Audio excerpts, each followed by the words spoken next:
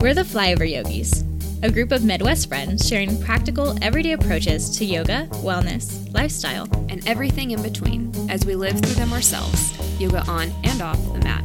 We are Lindsay, Gina, Jordan, and Megan. We work to create authenticity in everything we do. And we're sharing our experiences with others to inspire mindful living, no matter your home state. Hello and welcome to the Flyover Yogis. Today we are starting off our Doc Talk series where we'll be watching different documentaries based on mindful living, yoga, healthy lifestyle, things of that nature. And we started off with the documentary called Minimalism. Minimalism appeals to all of us on very different levels for different reasons. So many different aspects of all of us have different ways that we're implementing minimalism into our lives. So we started it with the documentary Minimalism. It is by, I'm going to forget their names now, but Ryan Nicodemus and Joshua something Rayburn, something like that. Yeah, something like that. We should probably fact check that, but look them up. They're called The Minimalists on Instagram, stuff like that. They're very cool. And then also Colin Wright is in the movie as well. So if you're a fan of his, which I am, you will recognize him. So we decided to start off with this documentary because it is related to the Yama Aparigraha, which is non-excess, non-attachment, having the idea of not being attached to having too many possessions. And it also goes into both physical possessions as well as non-tangible ones as well. So lots of interesting stuff that we're going to get into today. So how do we want to get started? What did someone do today that reinforced their minimalist tendencies?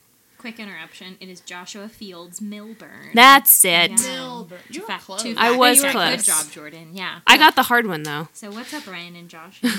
Maybe, if you're listening. Okay, continue. Yeah, so something I've been doing today, actually, but just in general, is I have refused to use a plastic straw when Bryce and I go out to eat, which is pretty rare, but when we do, or if I'm just picking up an iced tea, which I do regularly. Sweet tea is disgusting, but we're still friends, don't worry. But I've refused to get a straw because a couple of friends have pointed out, I think it might have even been you, Jordan, that they don't recycle the straws because they're so tiny. And then I've seen a lot of the videos, which just tug at my heartstrings. Aesthetic videos, they get me, y'all, of the sea turtles that have the straws stuck in their nose. And I've been very drawn to the ocean from a very, very young age, which is hilarious because we live in the Midwest. But to see, our coral reefs dying and to also see the efforts that we're putting in to help the coral reefs and to help the animals in the sea and just to help our oceans in general, which I think it's really interesting how we know more about the moon than we do our oceans, but that's a whole other subject.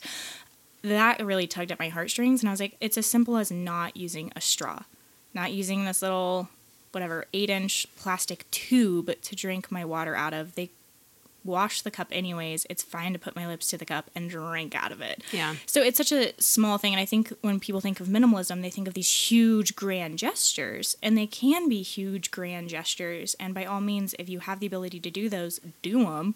You do you, but it's not always those. Sometimes it's just refusing a teeny tiny tube to drink out of. Well, and I like that you brought that up because it's more straws are a really good place to start. Of course, we're getting more into environmental issues, which we'll definitely do an episode on. Yeah, which we'll definitely do an episode on. But just single-use plastics in general, a really good thing to practice not using.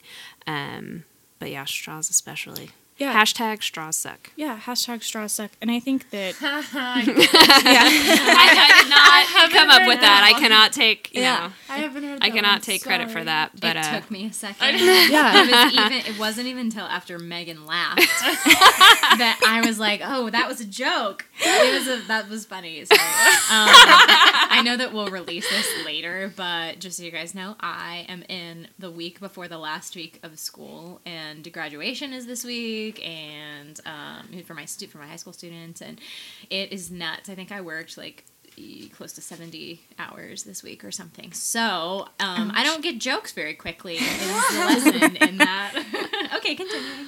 But kind of backpacking off that straw talk, Bryce, my husband, works at an aerospace company, and he works kind of in this little box. He has to walk up like the spiral staircase to get to it, and so he takes this reusable cup with this metal straw with him everywhere. And so bringing in the minimalistic aspect of that, he's not constantly buying extra water cups or water bottles or anything else like that. And so it also... There's only 3 of us. There's just me, Bryce, and Alice. I don't feel the need to have 30 cups in my house. I'm not going to use 30 cups. There's only 3 of us. And so a good majority of the day, that is the only cup that Bryce uses.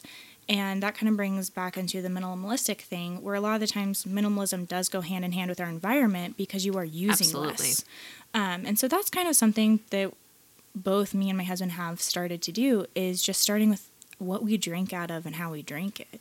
Well, and there's actually a part in the documentary that really resonated with me, where he was saying that we're all so materialistic because, especially in America, it's like collecting all the things and then buying a bigger house so you can fit all your things in it, and like people with all these storage units and all this kind of stuff. But then he said, but then also we're not materialistic enough, and that we don't think about the materials and the resources that are needing to be used from our planet that's not replenishable to create all of these things, and that are often a really bad quality. Or yes. Not reflected. Yeah, like, and so that's another thing, is like you buy things of good quality that come from ethical sourcing, and have just fewer of them because they might be more expensive to start off with too. Totally. But they're going to save you in the long run. Like, I found the things that we wait to buy because they are of such high value and they do come from an ethical source and they're fair trade and, all of these things,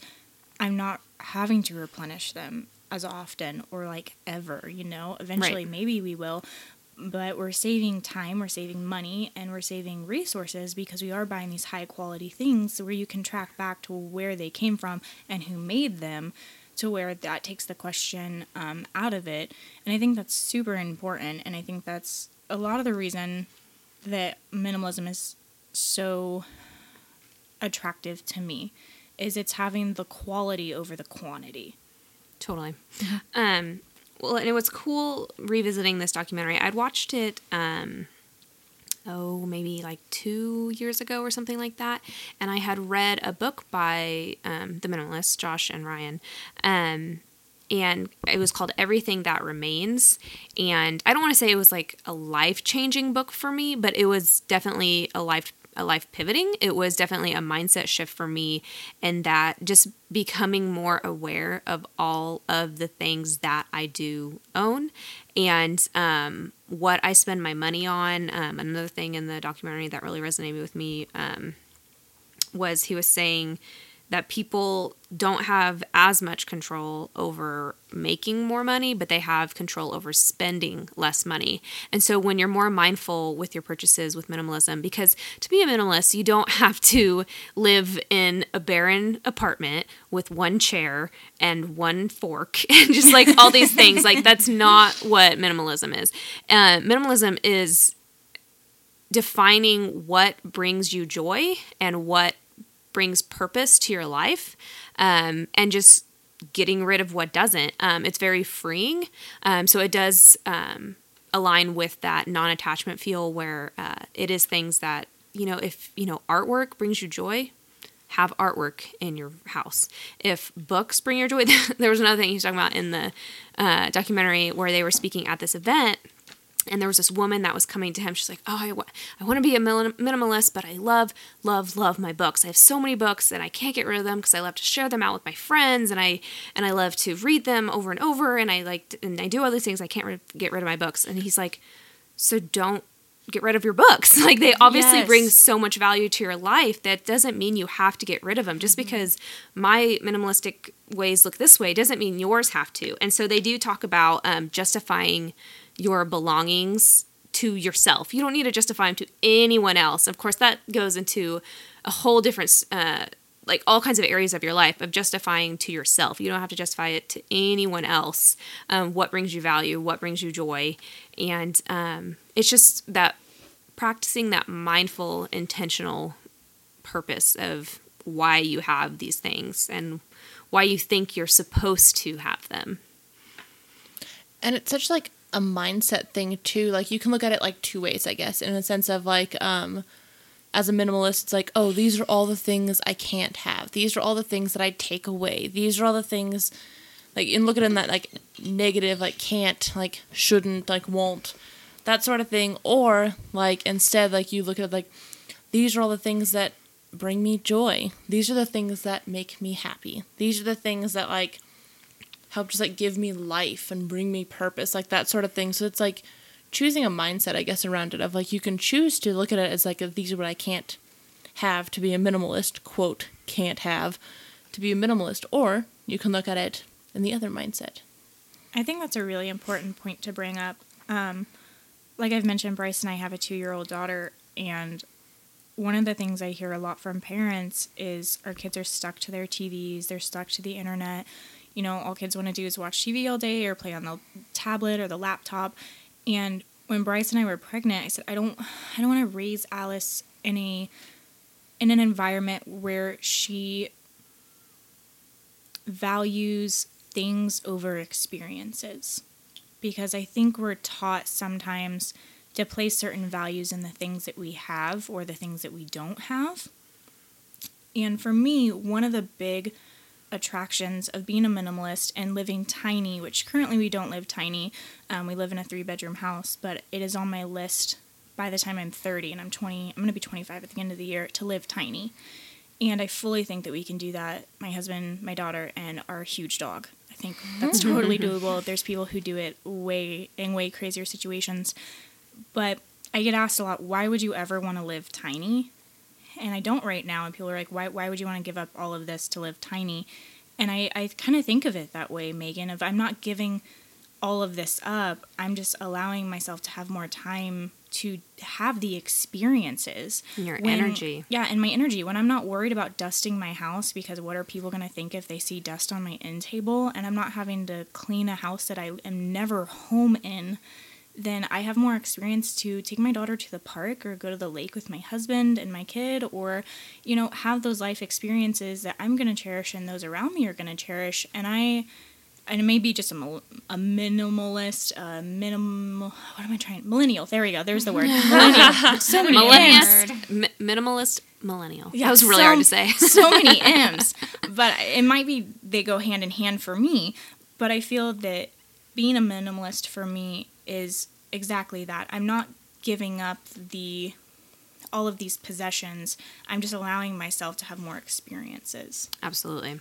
There was something that you said that reminded me of the part in the documentary where one of them talks about how we've been accustomed to living this like 9 to 5, quote unquote, and most of us don't have 9 to 5 jobs, you know, a traditional scheduled job, a Monday through Friday.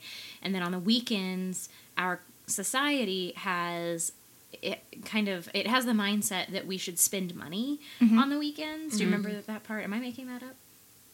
No, I think I remember that. I don't remember that part, but that's okay. I was like, did I read something else too? Okay, well, I think it's a valid point regardless. Yeah, wherever it came from. I already had the disclaimer that I am a tired teacher this week.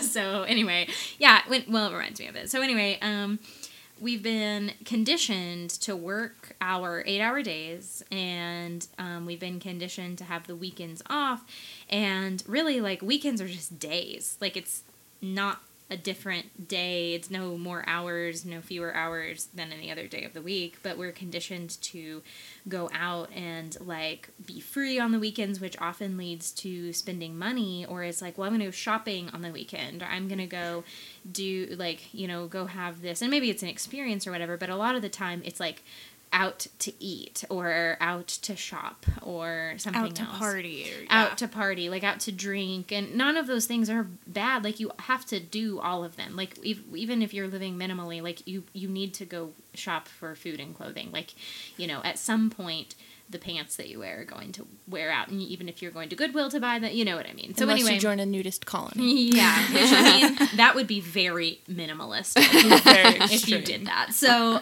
yeah, I think all of that being said is just to have the understanding that we are, as a Western culture, conditioned to spend on the weekend and spend after work hours. I mean, that's why happy hour exists, to go out and have that. And so I think that it becomes a regular thing, and that's something that you spend money on, and you have to think, is this really fulfilling me? Is this really making me happy? And they talk about how they transitioned from that it was just one thing after another, that they come from this corporate life, and that it was I have achieved this, and so now I must get this next level of achievement. Like maybe it's this out of the apartment and into the X amount of bedroom house and into the good community, and we have to have 2 cars and all of this. And so they talk about their journey from that, and that something within them just clicks, that it wasn't important. And I last summer I took how many kids were there? 60, 70? I don't remember. I'm getting the number wrong. Too many. Kids to Europe on a 17-day excursion. I was not the only chaperone, but it was a paid trip because it was work. And when I came back, I was working at the pool that I managed during the summer, and I was looking around, and it's in a very affluent neighborhood in a suburb of Wichita, and I'm looking at all of these massive houses and all of these people who they work for the weekend. And I thought of myself, and I was just like, this is supposed to be the epitome of achievement, this neighborhood. Like, this is one of the wealthiest neighborhoods. I do not live in this neighborhood. I work. I'm an employee in the neighborhood, just to say. So I'm a teacher. I can't live there. And so I'm looking around, and all of these people are coming from their, for lack of a better time frame that we all understand, is a 9-to-5 job, and they come and they golf and they drink and they golf, and then they come and they sit at the pool and they drink some more, and they repeat that pattern day after day after day, and then they come and sit by the pool and drink all day long and maybe golf. And a lot of people have one working person in the family, and then the other parent takes all the kids to the pool, and they sit there and, drink on the side of the pool and watch their kids play, and maybe do or don't watch their kids. And it's just like, I've worked in pools this is my 11th year, so I can very confidently say that for the most part, people don't watch their children out the pools. So anyway, all of that to say that seeing that and thinking of that pattern made me realize, what is all of this for? Is it for the proof that you have made it as an American? Like, that neighborhood, that pool, that golf course was supposed to epitomize this, whatever American dream that, is the traditional one that you think of. The white picket fence, the kids, the family, the house, the cars. The dog. The dog. Yeah, don't forget the dog. And I just thought to myself, I just don't want that. I am in no position to even want to purchase a home. I enjoy renting. And, our families give us a lot of crap about that. So we've talked about that, and so it's just but that's where I'm at, and so what if I don't want that for myself, because that doesn't fulfill me. That was a tangent that I didn't mean to make into a tangent. Well, and I think it's important to point out here that for some people that is something that genuinely they want, they do want that, genuinely fulfills them. Yes. However, I think a lot of people that are doing that, it doesn't. They think they're doing it because that's what they're supposed to do. It's supposed to make exactly. them happy. And they don't think about it. This is all about there's no self-reflection behind it. Exactly. Yeah. Mm-hmm. Think for yourself. Reflect on your actions. What is making you happy? Don't just do it because, and that's the whole problem with going back even a step further. The reason that we have such a need for technical industry jobs, because everybody defaults to college, university right after school, yet how many people drop out or have an undeclared major, have no idea what they're doing, end up taking on thousands of dollars of debt just to have no clue and just to be unhappy in their work, or we're never meant for academia in the first place, yet that's the push. And coming from a high school teaching standpoint, I do want to say that is changing a little bit. But when I was in high school, it was you go to the military or you go to college.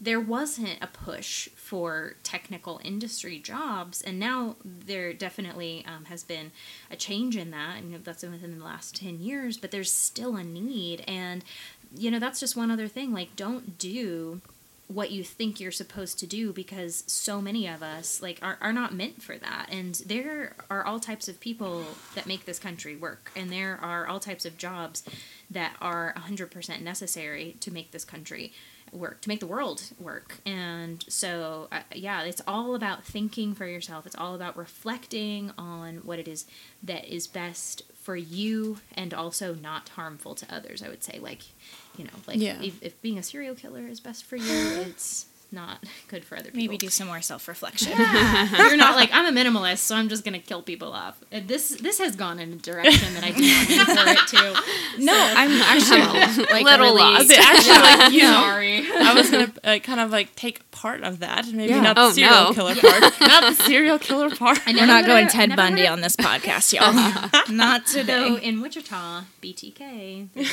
Anyway, okay. Sorry. Which we're not proud of, just to be clear. Not proud of that. Oh, no, yeah, but sorry. it is a fact. I'm just saying, that's in case you needed to make a connection. This is all right. a side note. Has anyone watched Mindhunter? Yes. On Netflix? No. I just yelled If in you my- have Do I not, need to start watching it? yes, watch Yep. Mindhunter on Netflix. Is it not one I should watch before bed though? It's not that bad. It's not, because it's not it doesn't show anything. But is it It's about creepy the AF? development. No, of it's the not behavioral creepy. The behavioral analyst sort of group of the FBI. It's the first time Criminal Minds. Yes, it's exactly. Yes, I it's freaking very love similar. Criminal Minds. But it's the That shit start. scares the It's the shit out start me of that sometimes, so. faction. They of- create the term serial Okay. killer. Yeah. And so he's interviewing all of these serial killers and trying to figure out what it is that either happened to them or what happens in their brain that makes them The this catalyst way. for it. Yeah. Okay, that was super off topic, but you brought it up, so I had to ask. Watch it. I'm gonna reel us excellent. back in.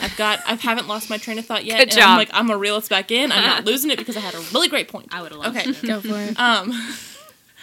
But going back to what everyone thinks what you're supposed to do, or the people have the white picket fence, or they have the, and Jordan, I think you had said that it's they might not, that might not actually what makes them happy. That wasn't real English. That might not be what actually makes them happy, but that's what they think is supposed to make them happy. I think a lot of it too, you see people, they see somebody else who does it and they're oh, that makes them happy, so it should make me happy.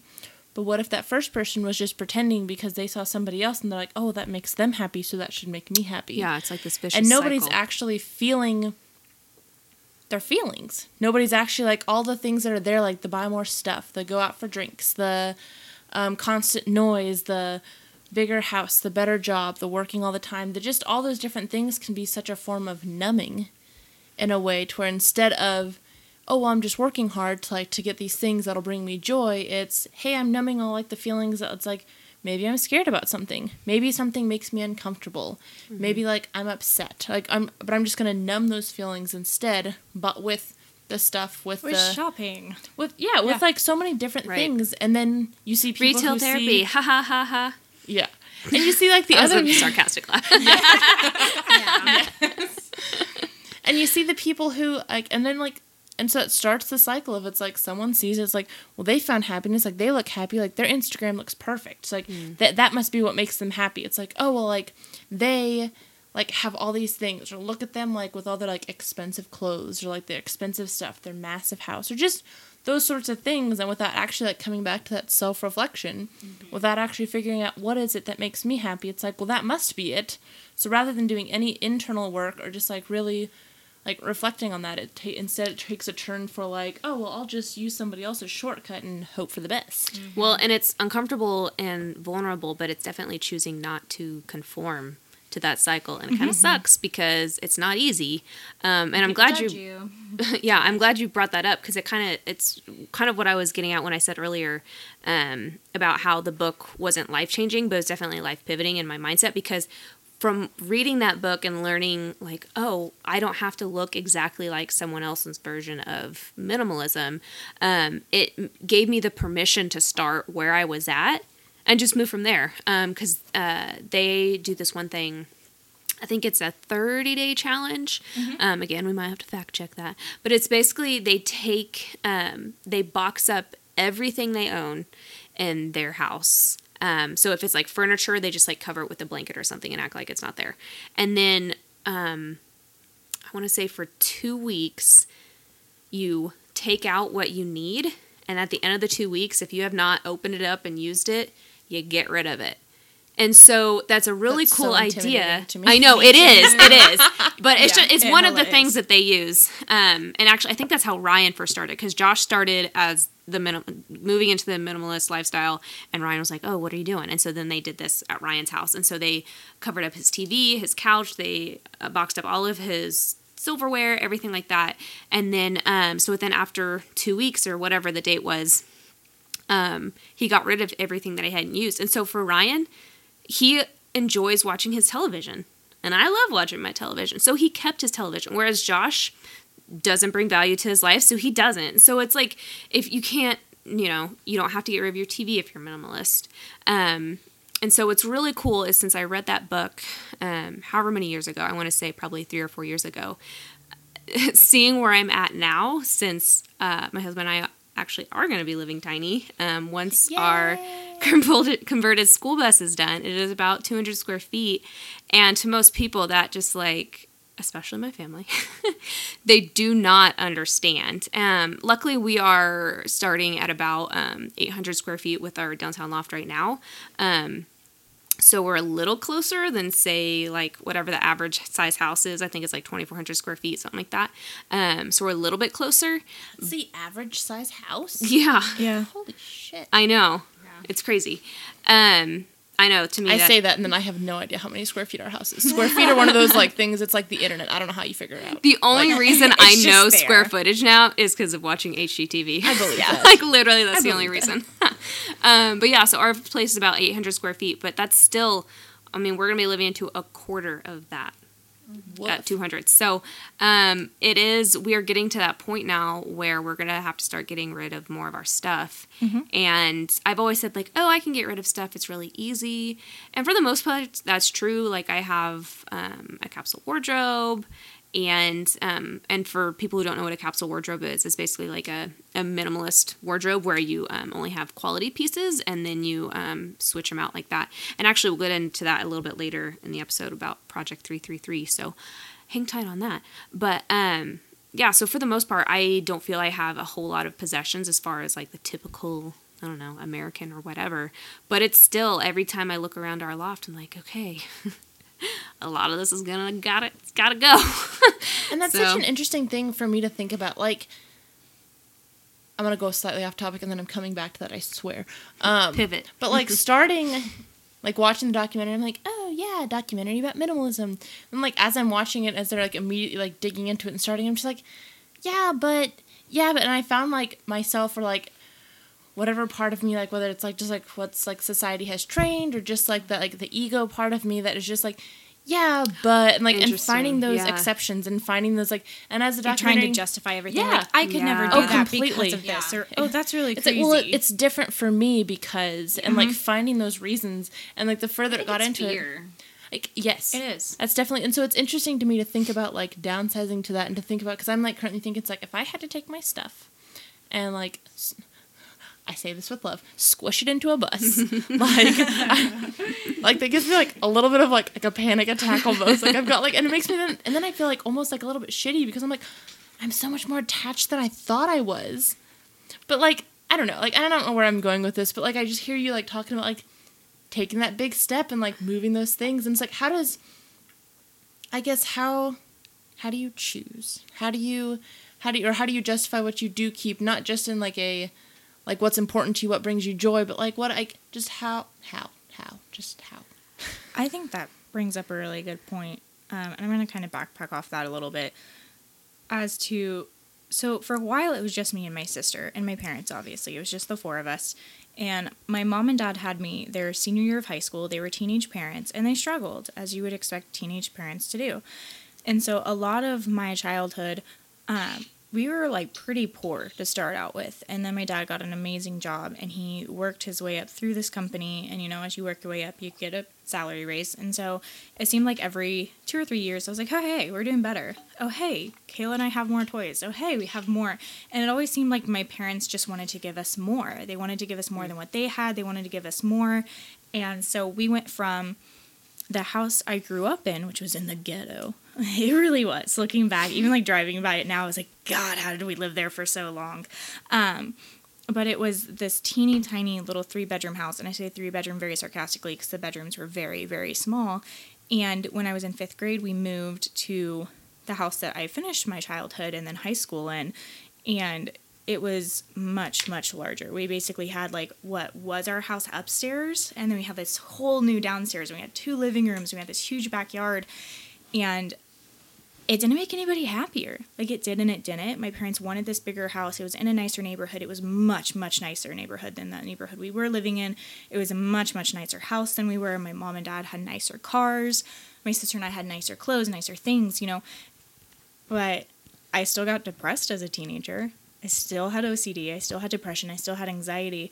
And in my mind, I tried to justify it, like, suck it up, Gina. Your parents have worked their asses off to get here. Like, look how far they've come, and they've done all of this for you and Kayla. Like, I felt like almost I was being ungrateful for it because I did have anxiety and I did have depression. I'm like, you have so much more than what other people have at this point. Like, why can't you just be happy? And so now as an adult, like I've mentioned, I would love to live tiny. It's like something I will do at some point in my life. I do want to live tiny. And my husband's coming around to the idea because he's a little bit more attached to things. He likes video games, he likes his boat, he likes his motorcycle, he likes his dirt bike, he likes his drones, he has more attachments. I like books and yoga. So my things just don't take up as much room, we'll put it that way. And this is something that I've talked to my parents about going tiny, and they don't have much of a reaction. They kind of, I think more my mom just doesn't understand why. Because they've worked, in my mom's eyes, from what I can kind of gather, they've worked, 24 years to get our family to the point it is now. And now my parents own a small house. It's pretty small for the 4 of them, because my parents and my 2 brothers live there. And then they're getting ready to plant a vineyard, which is my parents' dream. And I see, how far they've come from just being these 2 18-year-olds with me. Hello. And it is amazing to see this whole transformation. And they've always wanted us to have more and have a better life and have these better things. And yet I have, like, the shittiest car in the family. And my mom's always like, buy a new car, Gina. And I'm like, I just don't want to. It runs. I don't care that my Honda has, like, 230,000 miles on it. I mean, I'm going to have to get a new car eventually. But I just don't see the point. And that's something that's very hard, I think, for some people. That I don't care that my car has a huge ding in the side of it. And I wouldn't care if, like, my car was 12 different colors. Because to me, my car isn't something I place value in. It's what gets me from point A to point B. Other people, they love and cherish their cars. They're like a piece of the family. That's just not how I am. And that's the same with my house. Do I like the house we live in? Of course, I love it. But I don't want to buy it. That's terrifying. And I want to live tiny. And that's something that's really hard versus, like, my sister, who was raised in the exact same environment I was raised in, is getting ready to purchase a 5-bedroom house. And that is, like, the most terrifying thought in the world to me. It gives me, like, a literal heartburn. But for her, that, like, lights a fire underneath her ass. And it's super exciting and it's wonderful and it's all that she wants. And I think that there's 2 different mindsets there. And it took me a really long time to get comfortable with the fact that we weren't exactly alike. And I say that, like, in a way that I just don't know any other way to put it, to where my sister kind of, I don't want to say fits the expectations my parents had for us, but growing up it was always, oh, you're so smart, you're so intelligent, you're going to do so much with your life. And I feel like when my teachers and my parents and my friends would say that, it always meant that I was going to be a doctor, I was going to marry a doctor, and we'd live in some very high-end neighborhood with a $1.5 million house with a pool and 2 Shelties in the backyard. I feel like everyone painted this picture for what they wanted my life to be, and that is more of how my sister's life is, but it's not how my life is. And it's not that I settled, it's that I chose the life that I live. And I think that some people, they get very confused, like Jordan said, where there's that kind of judgment of like, why would you ever want to do that when you could have this? And it's that fulfillment thing. I get zero fulfillment out of having a nice car. I've drove really nice cars. They're really fun, and I would get so many tickets. I really would. But I get zero fulfillment out of having a really nice car that I can walk out of my backyard and into my garage and go, oh my God, look, there's my baby. I just don't do that. It's just not my thing. And I know for other people it is. And I think that that's exactly right what you all have been talking about, is that fulfillment. You just have to find what fulfills you. And sometimes that's not an easy thing to do because you have to peel back all the layers to actually see what you want and not what everyone else is telling you to want. What we've been conditioned to think we need and want. Conditioned. Yeah. And it's so much more conditioned, I guess, than I thought it was. Like, I guess, like, and I have to remind myself, too, like, so me, for example, I'm the opposite in the sense that I have no desire to live tiny. Mm-hmm. Yeah. None. Just like, that's just not my jam. But like, I think it's awesome that like, I think like the schoolie that you guys are working on is awesome. And, like, and it's so fun to watch that journey. And it's so fun to see like that difference. And like the fact that like, Gina, you want to like to live tiny, like that's like a goal you're working towards and everything else. Like, I find that inspiring. And I found that, especially I'm going to kind of start to connect this to yoga a little bit. I find especially like through like yoga or like, I guess like the yoga mindset of just like, because we're always saying like, oh, like you do you, or like you figure out like what works for you. Totally. I think that mindset has really helped me towards like, Jordan's going to live in a schoolie and travel across the world, and that's awesome. And I could never live in a bus, and that's also awesome. Like, and I'm okay with that. And I think that's really important to point out that my sister, who's buying this 5-bedroom house, can also live minimalistically in certain aspects of her life. Like, you don't have to live in a school bus or live in a tiny house or live in a shack, like Jordan said, to be a minimalist. You know, there's different levels, you know, and so it's however far you want to get down into it, however far you want to peel the layers back, however far you want to dig. You know, Jordan's going to live in a school bus, and that is amazing, and I'm so stoked for you guys. I'm so excited to see it done because we've watched you go through it. If you haven't followed Jordan and Sam, you need to. On Paging Adventures is their Facebook and their Instagram. Yes. I'm going to go ahead and shout it out for Jordan because you need to be following them. It's amazing. But I think that's Gina. A super important point to bring up is that both Megan and Jordan, very different lifestyles, very different living situations, very different people, but I would consider both of you to be minimalist just talking to y'all. And so you don't have to go from one end of the spectrum to the other. You can be in the middle figuring out your shit and still be okay. And I think oh, sorry. No. You like took a breath and say something. I did. I'm sorry. I'm getting my ujjayi, let me breathe. I like threw my voice in the microphone really fast. Get it, Megan. I just say, and I think part of like the whole like society like part of the society like conditioning. I'm sorry. Now I got the giggles. I do too. But like part of that conditioning, like we're talking about like like the conditioning to like wanting more stuff and things like that. I also think in a way we're conditioned to like automatically like something that's different from your point of view, something that's like just different than what you would want, then automatically it's like, well, I have to justify why mine is right or why mine is better or why mine is, and it's so funny because you're right, I'm wrong, and this is why.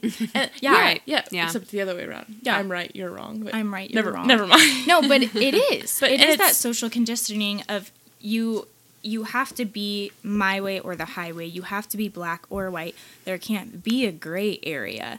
And if it is gray, people don't like gray because it's a weird color. Is it black? Is it white? Why are there so many different shades of gray? Is there 50 or is there 75? Who knows? Who knows? You know, but people don't like gray because what side are you on? I'm not on a side. What do you mean? Like, oh, you're riding the fence. Like, that's like, you're wishy-washy. And then you're like, well, why can't you make up your mind? Well, why do I have to?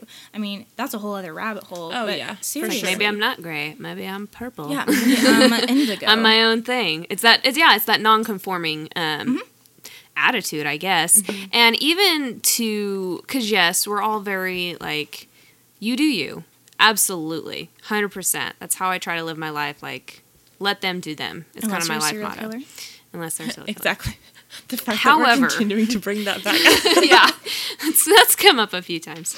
However, a little bit of more forceful energy, a little bit of tough love, as you will. I do believe that everyone should in some way implement minimalist tendencies into their life in and some way, somehow. shape, or form. Sure. Especially like the documentary, it starts off with videos from Black Friday. Yeah, and it's like overwhelming. those kinds of scenarios to me show some of the worst aspects of humanity, Yes. of Consumerism. greed and Absolutely. consumerism. And it's okay. So I love that you just said consumerism, because It's been on my mind. so Cards Against Humanity. I don't know if anyone remembers this, but they always do like a Black Friday quote unquote sale. And so one year they did. It was like, they've done a whole bunch of really funny, outrageous things. But one year it was that they charged more for their deck. So it's it's usually $25, but for Black Friday, you can get it for $30. And then it has this giant red button in the middle of the screen that says consume. And I was like, yes, that's such a like brilliant, simple illustration of it. Because people think that, oh, like I have to show up at Walmart at midnight and stand in line to get all these things and fight people for all these things. And I remember this one time when I was in high school, and I was going with my mom, and this was before I had, like, became anti-Black Friday. Not to, like, judge people who do Black Friday, because that's not the point, but it's just if that you find fulfillment it's from not Black for Friday, me. do it. If it's not for you. me. But I remember... Risk-taker myself. Yeah. I value my life. Yeah. I was... I value my shins. Yeah. And so I was waiting in line to get this thing for my sister. I can't even remember what it was now. And there was a, like, 40-some-year-old man, and I'm, like, 16, 17, and he, like, pulls it out of my hands. And I was like, what just happened? And so then a woman, like, shoves her cart into him so that, to, like, make him, like, drop it so I can grab it and leave. And I was just like, thanks, lady. But still, like, that whole scenario should not have happened. Like, it makes me sad more than anything that we're all so obsessed with getting the next big thing. I mean, it was some kind of gadget Isn't for it my even sister. hilarious that you don't even remember what it was? I do not. Like, Like, do that whole that's experience, true. and you don't even remember what the item was. I can, like, picture it in my head, but I could not tell you what it's called. Yeah, And exactly. it's because we buy. So let's say, the new iPhone comes out. There's nothing wrong with the iPhone you have in your hand, but it's not the new one, Jordan. Right. And that's going to be eating at you, that it has that 1 megapixel better camera, and like it's just eating So at you. true. Your again, filters we're don't look as conditioned. good because it's eating at you. 'Cause it's the new one. I mean, we're so socially conditioned that you have to have the brand new thing, and if you don't have the brand new thing, then you're not successful enough to Yeah, have the brand that new thing. status So then you're symbol. lesser, and it's like, oh, bullshit. It makes me really grumpy. I get pretty furious about it if you can't tell. Yeah. Well, and that's why I wanted to throw out there that, like, we as a society need to stop. Oh, absolutely. Like, We need to take a chill pill. We need some kind of pivot from the huge mass production, like, more is more type mentality, because it is, one, killing our planet. I'm going to get on my soapbox Do it, girl. about where we live. Like, you got to take care of it, or There's all no we're going planet to die. B. There's no planet B. Exactly. But then also just the way that it affects the way we behave. It affects the way we think about ourselves, because we think we need this or this to have value to other people. It affects the way that we behave around others, because we think we have to be viewed a certain way. And also it makes us think that we have to have, because we're going for that status, makes us less authentic. And it makes us think that we have to be this way, have this thing, in order to look this way to other people. So I think Megan brought it up earlier about how somebody can look at the white picket fence and go, well, my neighbor's really happy because they have X, Y, and Z. So we need to have X, Y, and Z. Mm-hmm. And I think bringing that into something that's really prevalent for all of us as yoga instructors is, I posted a post on Instagram. It was a while back. And it is the exact same photo. And it's like pic labbed or whatever. And the top photo says yoga. And the bottom photo says not yoga. And people looked at it and they were like, what the hell, Gina? It's the same photo. I said, okay, so what do you see? I see the same photo. Okay, what do you not see? What's the difference here between the photos? There isn't one. It's the same photo. No, it's not. Yes, it is. No, it's not. Yes, it is. Mm-hmm. It was the exact same photo. But what you don't see on social media is you don't see behind the white picket fence. You don't see behind the XYZ. You don't see that they have a child in their basement who's starving because they have a brand new Lexus in the driveway. You don't see that they're miserable working their 10 to 10 shift to be able to pay for the house that they're never home at. You don't get to see all that. You get to see the nice wave, the hi Megan, from across the driveway. We're going, hi Stacy, I can't have her Lexus. I mean, that's what we do. Yeah. We judge off of this perception that we have in our own minds of what we see, and we only see one half. So for yoga instructors, you don't see me falling on my face, you don't see me falling on my ass, you don't see me falling on my pride every day. I do it daily. You don't see all the blocks that I use, all the props that I use, everything that I do to get to the point to where my wheel now looks the way that it looks. You don't get to see any of that. I had posted on the Little Rabbit Apothecary blog about Satya, which is the second yama that's truthfulness and living your own truth and being authentic, which Jordan brought up. And I made a point in there from an excerpt from a book. I don't remember the book. I really need to find it. Basically saying that there is a million different yous out there. The person that I am to the barista that I order my coffee from 3 times a week, she sees me as a venti soy London fog tea latte with a scone. That's who I am to her. I'm that lady. Come in 3 times a week, I get the exact same thing. I sit at the exact same table, and I write in my journal. I'm the journal London fog scone lady to her. To my husband, I'm a wife, I'm a mother, I'm his best friend. He has this whole perception of me that's different from my mother, that's different from my sister, that's different from the perception that each of you sitting around this table have from me. There's a million different me's out there because y'all see me in a different light. The stranger that I pass on the street could think I'm a complete asshat because I cut him off because I wasn't paying attention to where I was going. And that might be the only perception he has of me. Am I a complete asshat? I don't know. Ask me on a certain day. But the point that I'm getting there is, the person that my husband sees me as is not that person that barista sees me as. The person you guys see me as is not the person my mom sees me as. But there's only one me. There really is. There's only one. So there's these millions of perceptions of you that are out there, and you have to find out which perception of yourself that you have. Not that everyone else has, but that you have, and that is your truth. So let everyone else's expectations fall to the wayside and look at your own expectations. What do you expect out of yourself? I like that. What's so interesting about that is all of the different perceptions that people are having of you. All of those come from their own experiences. Yeah, it's from their own eyes, their own experiences, their own viewpoints. And so you can see somebody as, oh, yeah, Stacey's so happy because she has this, this, and this, but you're not seeing anything else behind that. She could be truly happy, but you don't know because you only see Stacey 5 minutes a day when y'all go get your mail. You don't know who she is, really. She's your Stacey neighbor with the white picket fence that gets her mail at 2 o'clock. That's it. You don't know her as anything else. Well, kind of bring it back a little bit, if you're interested in a more minimalist lifestyle and you just literally don't know where to start, we mentioned a few things here like reducing your use of plastic by a capsule wardrobe we talked about. And if you are interested in a capsule wardrobe, it is really helpful if you look up Project 333. Doing really horrible with the names today because I cannot remember the name of the woman that does it. But it's basically this challenge where you have 33 articles of clothing for 3 months. And it's really hard. But it is definitely, and even you're an adult. If you want to change it a little bit and do, sorry, hello from Millie. If you want to say you want to do 50 articles of clothing, so you bring yourself down a little bit again.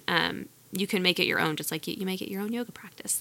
But how her project works is that it's 33 articles of clothing, and that's everything. So your tops, your bottoms, your shoes, your jewelry even. I believe the only things you don't include would be your underwear, so your underwear, your bra. Always wear clean underwear, guys. Yes, continue to wear clean underwear. And then anything that you sleep and or work out in. So for me, I sleep and or work out in the same kind of clothes. So so those things you don't include, but everything else you're supposed to include. So I've never done a full Project 333. It's on my list, and actually maybe when I finally start really getting my clothes down for the bus, that's probably a good time to do that full 333 challenge. Yeah, I'd be curious to see how that turns out. I'll let you know. So that is one resource that you can definitely check out. Of course, The Minimalists, they're on Instagram, I think Facebook, and their documentary and their book, Everything That Remains, is super awesome. And their website has tons of really great articles. Yes. The website is a great resource. Totally. Yeah, for sure. Definitely check them out there. A couple things that also to make it more of a mindset shift for you to help you as you practice this lifestyle, because it's a practice just like anything else. One thing you might have heard of, like, the Marie Kondo method. I was just about to say, like, Marie Kondo that shit. Yeah. The life-changing magic of tidying up is another thing that is definitely good, could be helpful for you. But it's looking at something and asking if it brings you joy. And also, I would like to add to that, because it was from the documentary, but looking at something like, is this useful? And you can define what useful means to you, whether it's useful because you think it's pretty, whether it's useful because it helps you eat food, completely at your discretion. But is it useful can be a very helpful little trick to ask yourself when you have something. And then another thing that I found from the documentary that was very helpful for me was the idea of community when it comes to being more minimalistic. For example, a woman talked about going to a wedding, and so she's like, oh, I have to buy a new dress. Well, I mean, ask your friends. Like, maybe they have a dress you can buy, and then you don't have to, A, spend that money, and B, have another dress that you're never going to wear hanging in your closet. And that really resonated with me because I tend to do that. Not always, but it's like, oh, it's a new wedding. I got to get a dress because there's going to be pictures. I can't have the same dress in the, in other pictures. And so ask your friends and create a community around it. A good friend of mine named Jenny, she does clothes swap. So she brings people over to their house. You bring your clothes, you leave with clothes. Anything that you don't want, you take there. And, of course, always feel free to donate clothes that you don't need to those that need it way more than you do. Just going to call you out right there. Because there are definitely people that are going to need those clothes, not, for a survival aspect, not just for the fashion aspect. I think that was mainly the other stuff I had, but did anyone else have other thoughts? And I think bringing up a point you brought up earlier where that lady asked him, well, I really like books. I'm going to have a really hard time getting rid of my books. If you really, really love clothes, then don't do a capsule wardrobe. So true. Find what makes you really happy, what fulfills you, what you love. If that's that huge espresso machine sitting on your counter, great, but maybe it's not that copier machine that you used once to send a note to somebody. Chuck it, donate it, get rid of it. At least experiment with it. Yeah, because you might think like, oh, I could never get rid of my clothes, but just toe the line. Yeah, toe the line. So my dog recently ate all my shoes. Oh no! Of so my shoes. You were forced into so that. I was forced. I'm not even shitting you guys right now. I have a pair of black high heels that are stilettos. I have my black booties that are sitting over there. They're like 3-4 inches. They're very cute. I'm really short and I like to wear prostitute heels. And I have my pair of tennis shoes. And those are the 3 pairs of shoes that I have right now. So for me, when am I going to wear stiletto heels? When am I going to wear my booties? And when am I going to wear my tennis shoes? I mean, for yoga, I just don't like wearing shoes, so half the time I just throw the tennis shoes in my car. I don't even lace them up. I put them on, and then the minute I get into the studio, I take them off. And what that's done for me is it has forced me to realize how much I love walking barefoot. I love walking barefoot, and I forgot how much I love feeling my feet in the sand and in the dirt and in the grass, which some people, that gives them anxiety, and they're like, oh, the little pebbles in between my toes. I love that. And so for me, there's like health benefits. Yeah, and there's health benefits to like grounding to the earth. That's a whole other subject. But for me, it's like really honed home. I really enjoy to be barefoot. I love being barefoot. I enjoy running barefoot, and I don't like running, but I enjoy running barefoot. And so I've tried to not wear shoes anymore and only wear shoes when I have to wear shoes. And like, I'm a happier person. And that sounds so stupid that I'm happier for not wearing shoes, but I like legitimately am. So it was something that was forced on me. Thanks, Opie, my big ass Newfoundland. But he is quite large. He's super big. He's bigger than I am. But it doesn't have to be something that's forced on you. It's something that's a choice. And so maybe it's not that you go home tonight and you box up everything maybe it is that you do that. Maybe you just start in your living room. Maybe you try experiment. that. Maybe after going through your living room, you go to your kitchen. Maybe after a kitchen, you go to your bedroom. Just experimenting of, maybe even just grab a journal, like the gratitude journal, and write down everything you're grateful for and start taking note at the end of the week. What did I not write down? Really good. If you're not grateful for it, if it's not in your gratitude journal, then maybe you shouldn't have it. Maybe that's something that you should look at of, why am I not grateful for this thing? And it doesn't have to be something that's super big or super intense. It's just maybe you didn't write down all those books. Maybe you could donate those books to a children's library, to a library, and get yourself a Kindle because you don't actually read as much as you thought you did, or you're not actually reading as much as you think you are, or you just really don't like to read because you don't have the time. That's a whole other subject as well. But just starting to realize, what am I grateful for? What am I not grateful for? And why? How do I change that? Maybe I just need to make more time to read, or maybe I'm just not a reader. And looking at that. No, go for it. And another really easy place to start the first time I watched this documentary was to think of those specific categories, because even though I wanted to box up everything and just be like, it just isn't, like, that wasn't a practical thing for me to do. And so for me, like, clothes, like as a teacher, I enjoy dressing up. I enjoy looking like very professional, and so that wasn't something that I would do. However, I was inspired by watching this to go through my closet, to go through my underbed storage where I keep my summer clothing, and to be like, I haven't worn this forever. It was inspiring to just think of a category and to figure out, where can I eliminate.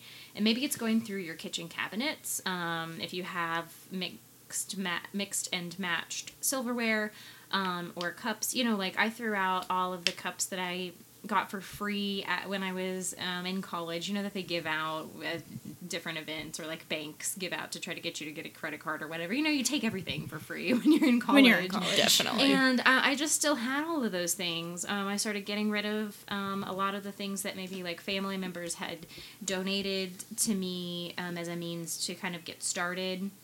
Again, probably from college, but now that I had replaced or had new or had something that was a little more quality, I could get rid of, because I had, 7 spatulas or whatever. And so it's just think of a category, go into a room in your home and think of just in a, for me, lack of a better word, purging that thing, looking at your bookcase and saying, I had to buy these texts in college. I thought I'd use them for my career, yet I never really have. So I can donate these. I can sell them. I can just give them away. And it is liberating in many ways to fill up a trash bag filled with things to donate.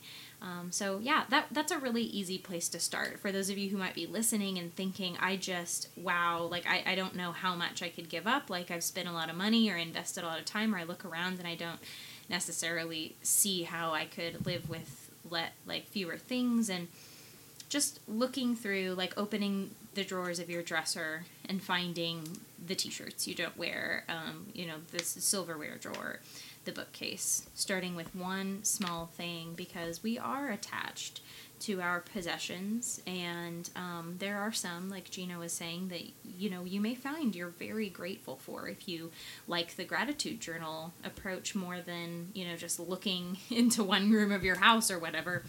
And that's one really easy way to just start, by detaching yourself from some of those things. And I mean, even kitchen cabinets, I find that I'm like, wow, I bought this can of beans 3 years ago, and here it is. And, just going through those things. I'm not going to eat these black beans from 2004. Yeah. Probably They were originally kidney beans. yeah. We're going through the freezer. I mean, I know that I buy maybe a bag of frozen vegetables, and I just never really ate it, and now it's freezer burned, but I'm just but I spent money on it. Yeah, we all do that. And so pick something to look through and evaluate and see what you can get rid of. And, maybe don't think of it as a minimalist approach if that word scares you. Think of it as a housekeeping, a tidying up sort of thing, if that's better. So we'll link all of these resources we've discussed in the show notes, and give shout outs to those who we've been inspired from, those different people. Okay. Well, sorry, Megan, did you have something to add? I was just going to throw something out I there saw you before. breathe. We're very in tune with each other's breath Yes, today. we are. I was going to say, I believe when this one will be airing, we are going to be doing our first book club book in July. Truth. So when this one airs, it would be a good time to announce we're going to be talking about You Are a Badass by, Jen Jen Sincero. Sincero. There it is, Jen Sincero. And so, if you would like to start reading that book so you can kind of either join in on the discussion or kind of have an idea of what we're talking about, we'll be discussing that book in July. So feel free to pick it up at your local library for feeling like being Supporting a minimalist. local. That's Or right. supporting local. Or being a minimalist or whatever. And follow along with us. For sure. So we would love to hear from you if you are doing anything right now that's minimalistic. If you are curious, if you have any questions for us, we are not the world's knowledge, but we are a wealth of knowledge. So we, of course, want to help you. If you do have any questions, feel free to reach out to us. And if we can't answer them, we'll definitely send you in the right direction of someone who can. But we want to know what you are doing, if you are doing anything minimalistic, if you're curious about it, if you have any questions, or if you just want a little bit more information that maybe isn't listed. And you can reach out to us via Facebook, Instagram, or our website. Our website is www.flyoveryogispodcast.com. Our email is hello@flyoveryogispodcast.com. And then we're the Flyover Yogis on Instagram and Facebook. We are all over the place. Y'all are going to see our names everywhere. We're taking over the world. We're taking it over. And don't forget to, if you like this podcast or if this is really something that resonated with you today, maybe leave us a review on iTunes, let us know what you think, or share it with a friend and let them know that you got something out of it and you might think that they like it too. Or both. Or both. Yeah. Both is good. All of the above. Do it all. And that's all for we've got listening. today. Thanks for listening. Sorry, Lindsay. We said that at the same time. I'm thankful too. We're just all in tune today. Namaste.